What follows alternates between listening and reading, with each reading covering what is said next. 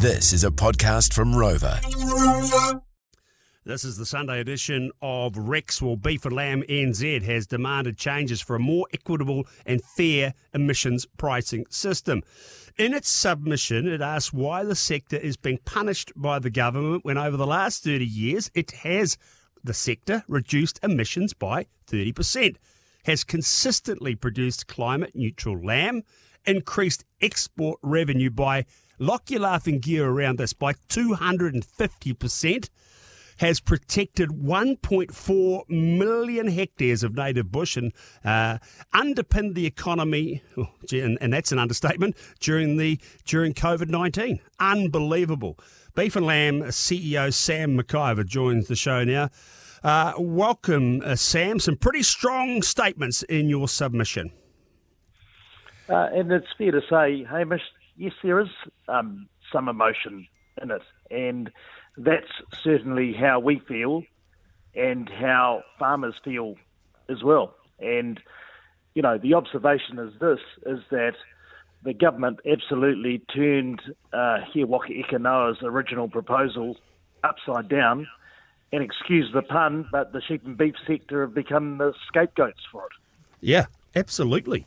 I mean, when you go through that list again, I won't repeat it, but the dropping of emissions, etc., yeah, how do you end up as the scapegoat? I mean, yeah, if the government doesn't revert back to those original recommendations, then what happens? Oh, well, let's talk about how they can achieve equity, Hamish. You know, very clearly from day one, and this came from farmers as well, is that if farmers are to be charged for their emissions, they absolutely should be recognised for their sequestration. Yet the government has dropped a whole lot of those categories in what they proposed. And in my mind, it's absolutely ridiculous. Encouraging farmers to value the vegetation they've got on their land, to look after it, when it absolutely is sequestering carbon. It is increasing biodiversity. It's got those other benefits of shelter, erosion control, all of those sort of things. But the government is pulling the rug from under farmers being motivated to look after that stuff. Absolutely, absolutely ridiculous. Yeah, I mean, without wanting to jump up and down and stamp your foot and be like, it's not fair. It really isn't, though, is it? I mean, we're not rewarded at all, and I say we because I am one of your levy payers, and we have done a lot of planting on our farm, and it feels like a bit of a kick in the guts that you don't get any recognition for the hard work that you've done, not because you had to, but because you actually thought it was the right thing to do. Yeah, and let's look at the contrast, right? Industrial carbon emitters are able to offset 100% of their emissions through carbon farming. But at the same time, farmers aren't being recognised for their carbon sequestration. Listen, the thing is that the government has got this obsession with pricing emissions till people's eyes water and they do something, right? Our argument is that farmers are motivated to change by all sorts of different things. And Rebecca, to use you as an example, you didn't go out and plant those trees necessarily because you're going to make more money. You did it for a variety of reasons, right? And that's our argument with the government too, is that farmers are motivated by doing the right thing. They're motivated by their contribution to their community. They're motivated by availability of technologies and innovation. They're motivated by the marketplace. There are a whole lot of things that drive decisions, and our view is actually what we need to do is just collect enough money off farmers so that we can support those farmer aspirations and help them to get on the journey of a lower emissions industry. And frankly, as I noted before, and you did too, Hamish, the industry has got a track record of delivering on this stuff. So the argument is this: just get behind what the industry is doing and continue to encourage it, and be confident that the industry will deliver. Because the technology is the other thing, and I'm sure that many farmers would be more than happy to get on board with that when and if it becomes available. But I think I'm correct in thinking that the sort of technology solutions that we're talking about for hill country sheep and beef farming are not really there yet. Is that fair? Yeah, I think that's a fair observation. We do have genetics, and through Beef and Lamb New Zealand's genetics, those genetics now we're starting to run a program whereby we've got more and more ram breeders recording against methane efficiency. So that is good. But you're dead right.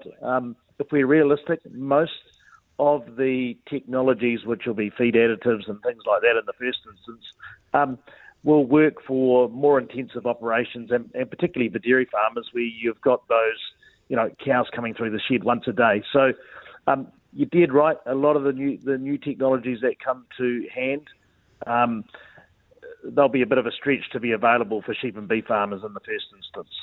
Yeah. So you guys recently had some research come out, which was great news for sheep farmers, showing that sheep farming in New Zealand is actually carbon neutral. So if this is the case, why should we support farmers paying for emissions at all? Well, the government just to has be made controversial. The government has made that decision, right? They've put it in legislation. Every conversation that we have with them is that they've said they're going to do that. So really the response of He Waka Eke Noa was really, as an industry, how can we best play our part, right? And to your point, what we've asked very clearly for and advocated repeatedly for is we want science-based targets, right? And when you looked at that analysis, you would have seen in there that GWP star was used as one of the calculation methods. What we know is that GWP star is a far better way to measure the impact of methane and warming.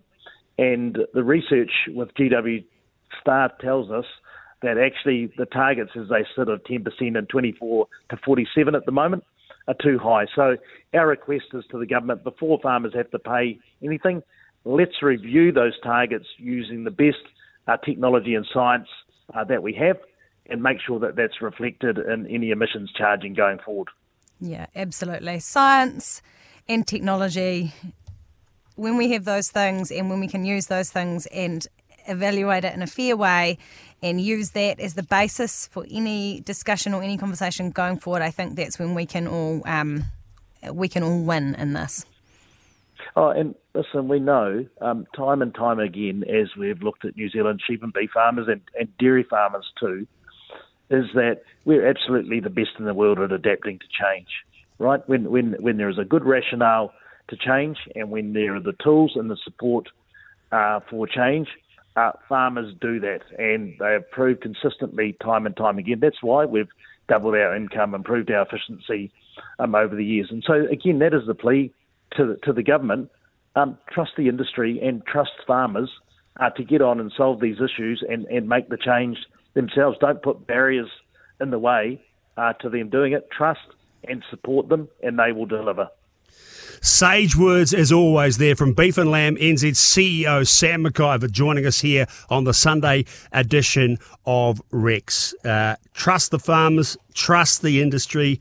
We're the best in the world at adapting to change. I mean, as I've said to you time and time again, Bex, what I've seen in the 30 years since I was in, it's remarkable how much progress we make. And yeah, absolutely. No, I mean, I'm proud of what we do, and I think we. So you should be. And it's it's great to say that we're the best in the world, and to see this research come out from Beef and Lamb showing that that sheep farming is carbon neutral. That makes you feel that gives you a good feeling, and I don't anticipate leaving the industry anytime soon, and I think that we have a great product, and I genuinely believe in that, in the future of it. And it's just about how we can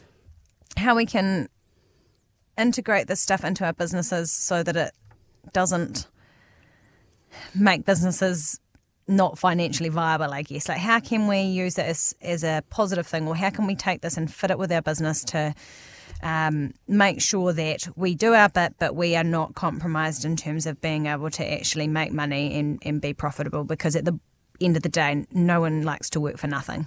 Exactly. Rightio, next up, we're going to be talking with the ethical soft drink company Karma Drinks, the old, the Karma Cola. That is next here on the show.